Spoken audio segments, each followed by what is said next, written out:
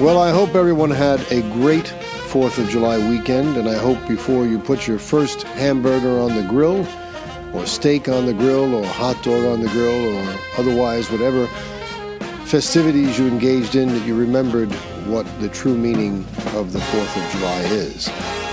Celebrating the courage of the greatest generation this country ever had or ever produced to separate themselves from the British. Of course, Maxine Waters and a few other people think it's a racist country.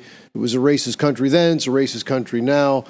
No redeeming qualities. Well, it certainly allowed a person like you to be elevated to the position of congressperson from California, and you don't even live in the district you represent.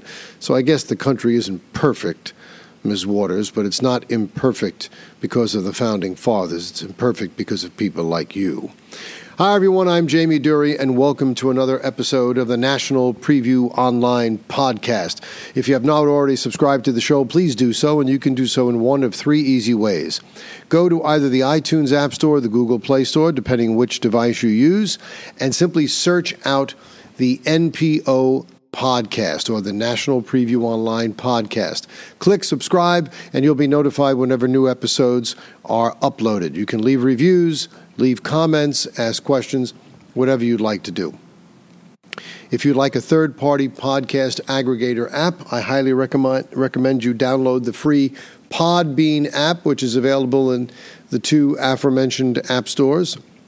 Podbean is our hosting service, and we use it as do many other podcasters. You can subscribe to the show that way and also leave reviews and comments. If you have any questions for me or would like us to cover a particular topic, feel free to email me, Jamie Durie, at nationalpreviewonline@gmail.com. So, if you recall, one of my last episodes before I took a little break for the holidays, I had mentioned that the government is governing against the will of the people. This has been a constant theme. And I mentioned an article in which Tony Blair, the former Prime Minister of Great Britain, was quoted as saying, if the Democrats were really in as strong as a position as they want you to believe they are in, they wouldn't be talking about things like packing the court, trying to use the chicanery of the last election in the 6 swing states and try and codify that in a federal bill known as H.R. 1, which was defeated thanks to Democrat Joe Manchin and the senator from Arizona. So the Democrats can't overcome that, and that's a good thing. If that ever became federal law, we would never win an election again in this country, and I don't think we could rely on the Supreme Court to overturn it, although they certainly should, because the Constitution guarantees that the elections are controlled by the states and not by the federal government. And we see evidence of this dynamic going on today again. This time as a result of the governor of Wisconsin, Governor Tony Evers, who vetoed Assembly Bill 173. Now, this legislation was designed to restrict county clerks and state election commissions from accepting private funding for administering elections. I don't think that's a bad idea. According to Tony Evers, Assembly Bill 173, quote, would generally prohibit any county or municipality from applying for or accepting any non-governmental grants or donations for election administration. I am vetoing this bill because I object to restrictions on local governments potentially using supplemental funding for election administration. He alleged that the bill would impose unnecessary restrictions on using private funding, citing that counties and other jurisdictions received private funding during the COVID-19 pandemic that helped them conduct safe elections under extraordinary circumstances. This according to the first-term governor. And he says this because they were using it to pay for poll workers and personal protective equipment. Now, this veto came after the bill worked its way through the Wisconsin state legislature. It passed the state Senate by a margin of 18-14, and it passed the Assembly, which is the lower house, by a margin of 60-36. Now, this is insufficiently efficacious to survive a veto by the governor. They cannot override it unless they go back and take a second vote. But when the governor says, I'm vetoing this bill because it imposes unnecessary restrictions on using private funding, let me translate that for you. I'm vetoing this bill because it doesn't allow us to corrupt elections by taking donations from people like Mr. Zuckerberg and other big tech people who sought to subvert the election, and they did. Assembly Majority Leader Jim Stenicky, a Republican, he criticized the governor's veto. He said Tony Evers had every opportunity to take a stand for free and fair elections in our state by signing this bill. Instead, he chose to stand with big tech billionaires and liberal political operatives and allowed this dubious behavior to continue into the future. Now, this private funding idea, it seems to me that private funding has no business in elections because people always want something in exchange when they give you something. And conservatives have been big critics of this increase in private funding. Now, some of the funds came from the Center for Tech and Civic Life. This is a nonprofit group that receives considerable money from Facebook CEO Mark Zuckerberg. The Center for Tech gave over $6 million in grants to 5 Wisconsin cities last year. And a federal judge rejected a request to block those grants, saying that the grants didn't violate state law. Now, Zuckerberg tried to write on Facebook last year that this is a nonpartisan center and that the funding went to help counties have proper staffing. Why didn't the money go to counties and cities in some really, really red states? They didn't need any help. Why is it that the money only went to cities and counties in swing states that could tip a national election by tipping these swing states like Wisconsin and Michigan and Pennsylvania and places like that? To be clear, said Zuckerberg, I agree with those who say that government should have provided these funds, not private citizens. I hope that for future elections, the government provides adequate funding. But absent that funding, I think it's critical that this urgent need is met. Now, why was this need so great? We had to have fair and safe elections because we had to have protective equipment. Look, I remind you all that by the time the November elections rolled around, in many states, including the 6 Fugazi states where the chicanery took place, people were already comfortably going to the store, staying 6 feet apart, even if they had to wear masks like they did in New York. They were going shopping, they were going to Walmart, they were going to Trader Joe's, they were going every place they normally went, wearing a mask and staying 6 feet apart. If you're doing everything else that you do in the normal course of events, there was absolutely no reason for you not to go and wait online and stay 6 feet apart, wear your silly mask, and vote. The only reason why we had early voting, mail-in voting, unverified voting, no ID voting, is so that we could corrupt the election process and steal the election. And that's exactly what was done. And I'm going to explain it once more for those people who still don't get it. It doesn't make any sense. We're going to do another show where I explain the actual vote totals in previous elections, but essentially, there is no way for a president, an incumbent president, who increased his vote total over his initial election by almost 20%, 12 million votes, to lose. You can't say that the votes against him registered dissatisfaction with him in those great numbers. Yes, of course, anytime somebody votes against someone, it's registering dissatisfaction or a preference for the opposition. But when a person increases his vote total, you cannot say he lost because of a swelling of dissatisfaction of votes. Where are these votes coming from? The way it happened is most elections you get about a 60% turnout of the electorate. In some of these places, particularly in these states that were corrupted, Wisconsin, Pennsylvania, Michigan, Arizona, Georgia. The reason why you're getting, and Nevada, the reason why you're getting these totals is because you had vote participation rates exceeding 80 and sometimes 90%. This is not normal, this is not natural, and it really didn't happen. This is the result of dead people voting twice, people who moved out of state voting. That's the only way this happened. I'm going to show you some statistical data in the shows to come that compare Trump's victory to the victories of other incumbents and show you how this just bucks the trend. And there's no way this could have happened. But this is what's going on. And this is what's happening in all of these blue states. And that's why I thought it was rather funny last week when I talked about how they didn't like it when people were complaining about how the New York City mayoral primary was conducted with fake votes being inadvertently counted for candidates because they were a result of a test vote. But this sort of thing is going on all the time. And so Tony Evers is the latest Democrat operative to lend his voice to what's going on. Now, there is disparity in all of this.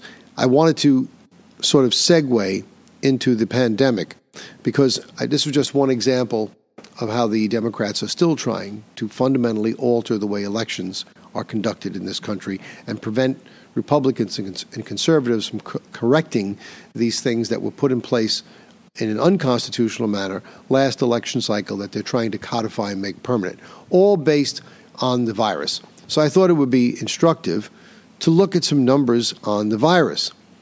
The global death toll from the Chinese Communist Party virus, known as the COVID virus, is now 4 million. 4 million. We have lost, I think, 600,000 in the United States. Now, the official tally from the government data does not take into account the real number of deaths from the virus in China, where the communist regime has gone to great lengths to suppress information about the spread and impact of COVID-19. We don't know what happened there. But it tries to say that the number of lives lost is roughly equal to the number of people killed in all of the world's wars since 1982. But I don't know how many wars there were since 1982, not compared to World War II and World War I, according to the estimates from the Peace Research Institute in Oslo.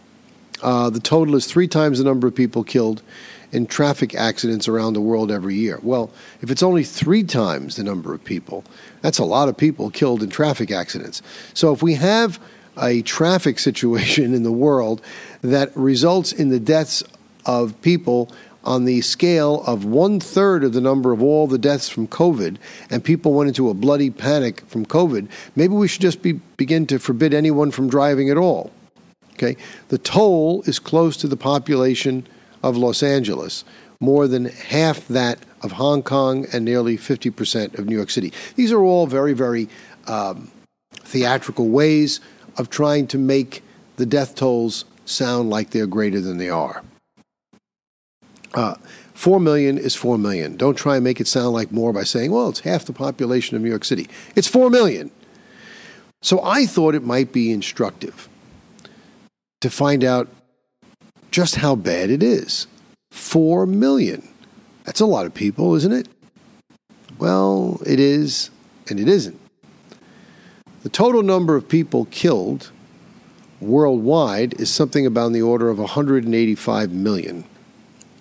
When you do the math and you divide 4 million, and I'll do it for you as we speak. I did it before, but I'll do it again. 4 million by 185 million. You get 2%, a 2% mortality rate. And that's because in a lot of these areas, third world countries, medicine is not as good. So let's confine ourselves to the United States, because what people do in the rest of the world, I guess, is their own business to a degree. What I'm concerned with mostly are people using this false pandemic as an excuse to corrupt elections. There was no reason. Make no mistake, ladies and gentlemen, 600,000 people dead is not an insignificant number, and I'm not saying we shouldn't do something about it, but there was no reason to alter our way of life the way they did, and there's increasingly greater evidence coming out that these masks they want everybody to wear, which was a symbol of intimidation, is not going to do anything. And now we hear rumblings that the Biden administration is going to start going door to door and encourage people to get vaccinated. How are they going to do that unless they know who's been vaccinated and who isn't? Is Big Brother really watching us that closely? The total number of deaths in the United States, as I said a few minutes ago, was 600,000. The total number of cases in the United States is 33,129,000 646. Okay? I'm rounding up. It was 599 and change. So I'll round it up to 600,000. When you have 600,000 deaths out of 33 million cases, you've got a death rate of less than 2% in the United States. And when you factor in further that the overwhelming majority of those people who died had pre-existing conditions, and that the numbers have been fudged so that many of those 600,000 who died did not die from COVID, but died with COVID, since the government was giving you more aid, the more deaths that you could identify as having come from COVID. We've got a lot of fudging of numbers going on. We have a pandemic that was not nearly as lethal as they want you to believe it was. And as again, even if you want to accept this 600,000 number at face value, it does not justify the sort of draconian measures that were taken by state and local governments in doing what they did to suppress freedoms and steal an election. Moreover, there were some things that just had no basis in logic and can only be explained and reasoned out by a motive of financial gain. And that is the investigation that seems to have gone by the wayside here in the state of New York and other states. But I'm concerned with New York, my home state, where Il Duce, Governor Benito Cuomo, sent thousands upon thousands of New Yorkers to their deaths by mandating that nursing homes, which are not high-functioning, high-secure medical facilities, but just nursing homes, by mandating nursing homes accept COVID-19 patients as long as they had bed space. They were looking to do anything they could to increase the bed space, but yet the hospitals were never overflowed. And we know this because we know for a fact that the Trump administration built a 3,000-bed hospital in the city of New York, in the Javits Center. The Army set it up in record time, and he also sent the hospital ship Comfort, which was originally designed to accept overflow from hospitals for non-COVID patients. And at the request of that whining, sniveling piece of crap we have in Albany that calls himself the governor, they converted it to COVID. So we had 4,000 beds. I don't think the hospital ship Comfort saw more than 150 patients. And I know that the Javits Center didn't even have 300 patients there. So there was no necessity to infect people who were already in compromised states of health living in nursing homes by having these COVID-19 patients brought in. And that's exactly what happened. And people have a right to be furious about that, because that wasn't the result of COVID. That was the result of gubernatorial incompetence at a grand scale. And it was also the result of avarice on the part of the governor, looking to suck any amount of money he could get out of the federal government to bolster this failing state as a result of his fiscal mismanagement. Make no mistake about it. But the Democrats are not finished with us when it comes to this COVID-19 virus. They've latched on to a good thing. They found a way to control people through fear, intimidation, and I think people are reaching their limit. They try and do it again, they're going to get some pushback. So they have to try and create as much fear as they can. They can't say it's the same thing. They can't say the virus is rearing its head because people are inoculated against the virus. But now that the mainstream consensus is that the advent and broad proliferation of vaccines have contributed to a decrease in daily global deaths from a peak of over 18,000 in January to roughly 7,000 and change, this according to the Epoch Times. This improvement, though, they're already trying to set the stage, is being dampened by this new Delta variant of the virus, which is believed to be more contagious. I must point out that more contagious is not necessarily synonymous with more lethal.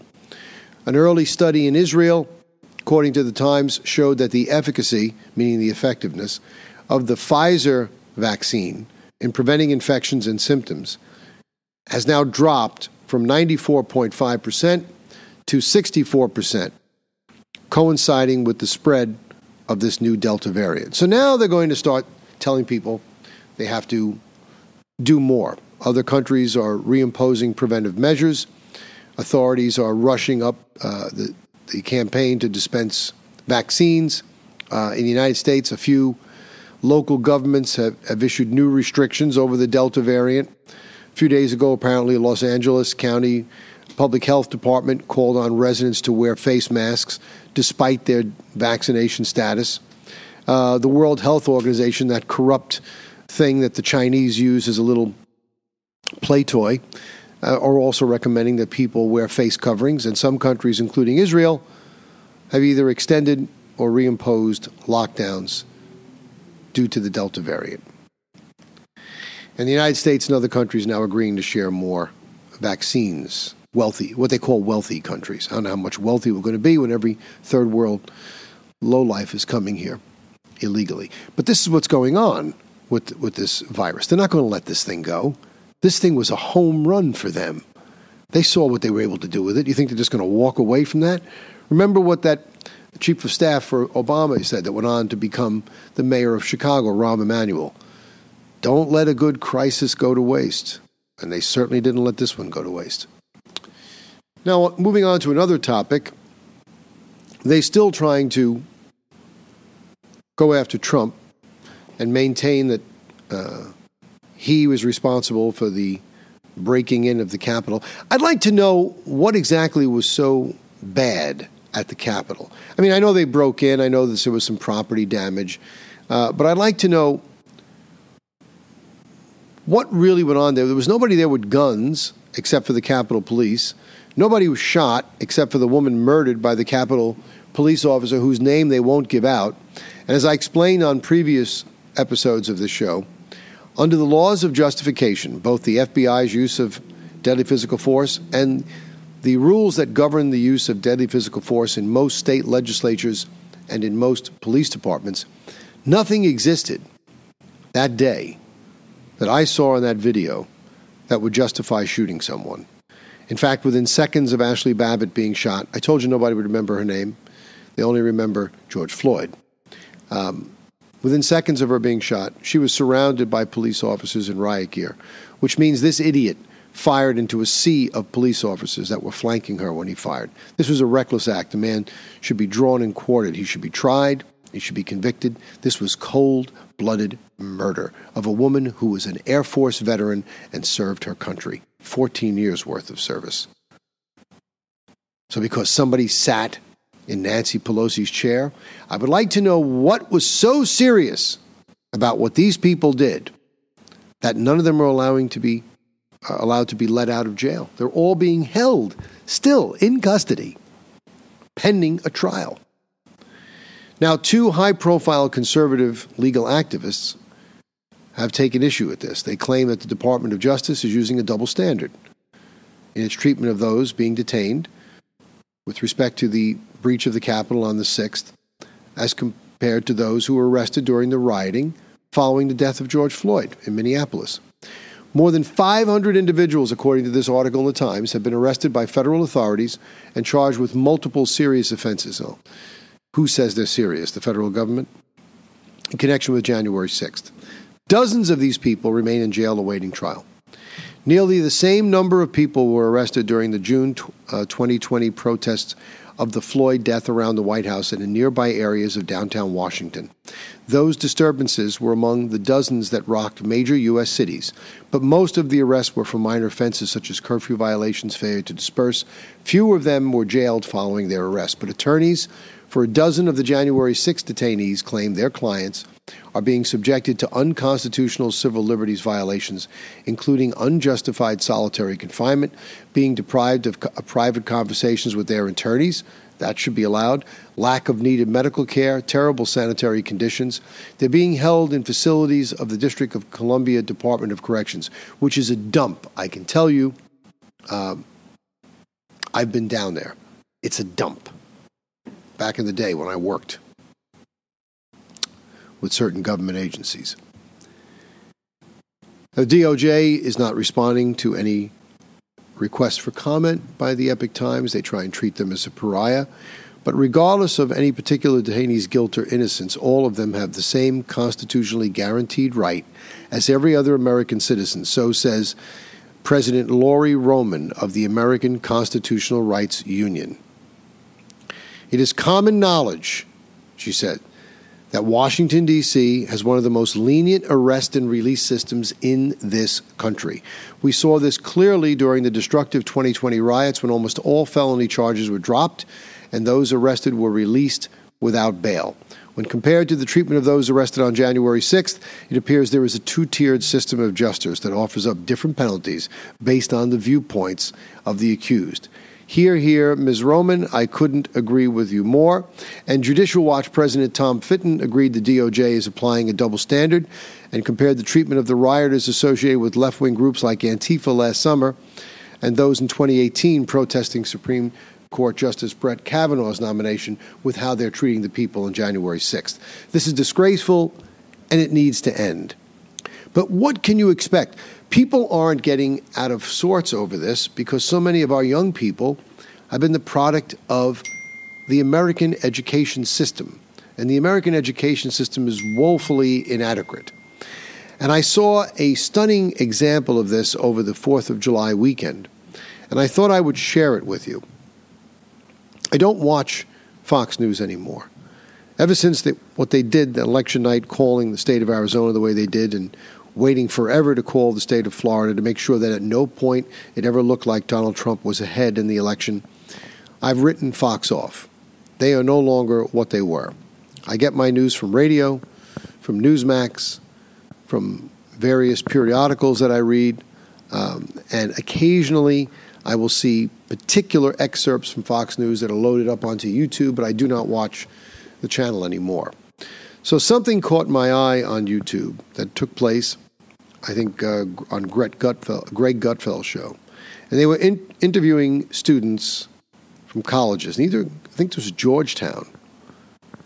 And I want you to listen to some of the remarks on these kids, young men and women, who are going to institutions of higher learning in our country, some of our best institutions of higher learning, and listen to what they have to say. I think it's going to shock you. We fought, as Gutfeld said, a war in 1776 to free ourselves from maybe the most powerful empire, one of the most powerful empires the world has ever seen, the Brits.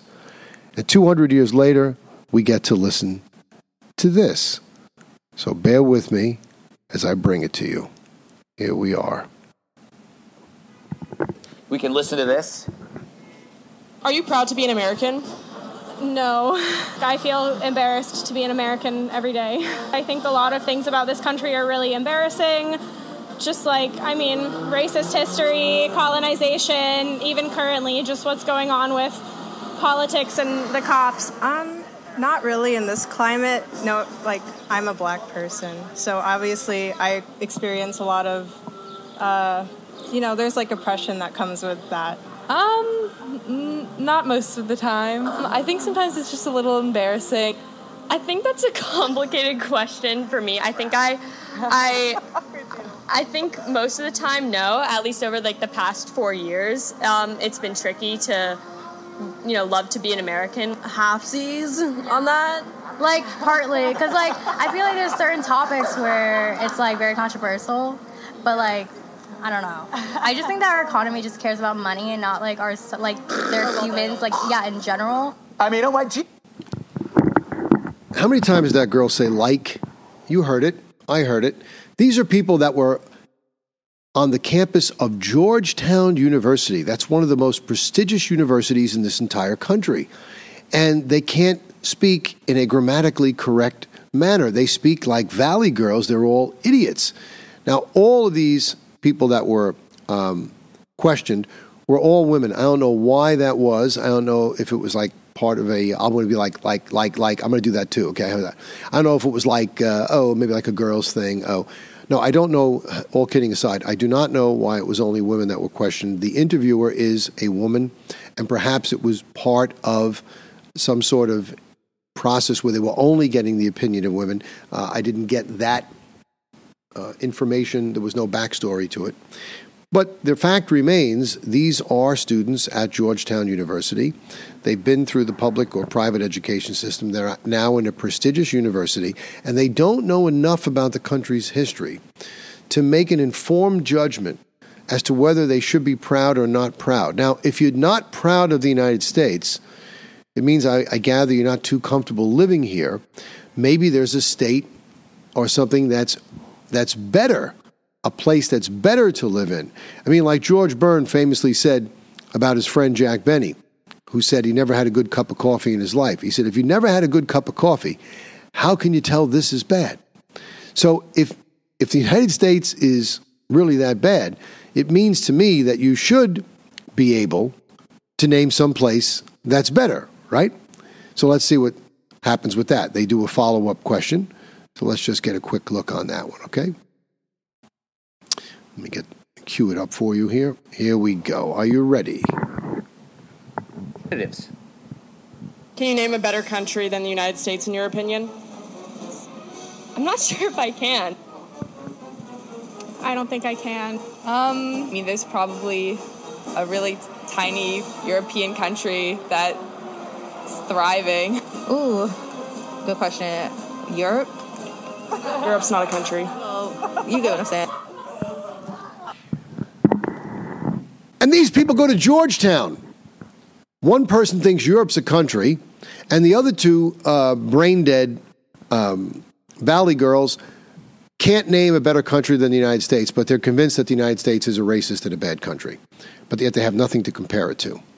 So if you're wondering why so many people, so many of our young people are befuddled and are believing nonsense, it's because they're uneducated dolts. If you can't get a quality education at Georgetown University, if these are the kind of brain-dead, empty-headed fools that are coming out of our most prestigious institutions of higher learning, what does the future hold for America? And I don't say that as a rhetorical question. I say that in all seriousness and all concern. You just can't make this stuff up. Stay tuned for our next episode. Join me, please, frequently. Once again, subscribe to the show if you have not done so already. Email me at National Preview Online. We'd love to hear from you. We'll be coming back more and more frequently and digging deeper and deeper into these issues of the day, issues that other people aren't talking about, or at least not talking about in depth as we are. For National Preview Online, I'm Jamie Durie.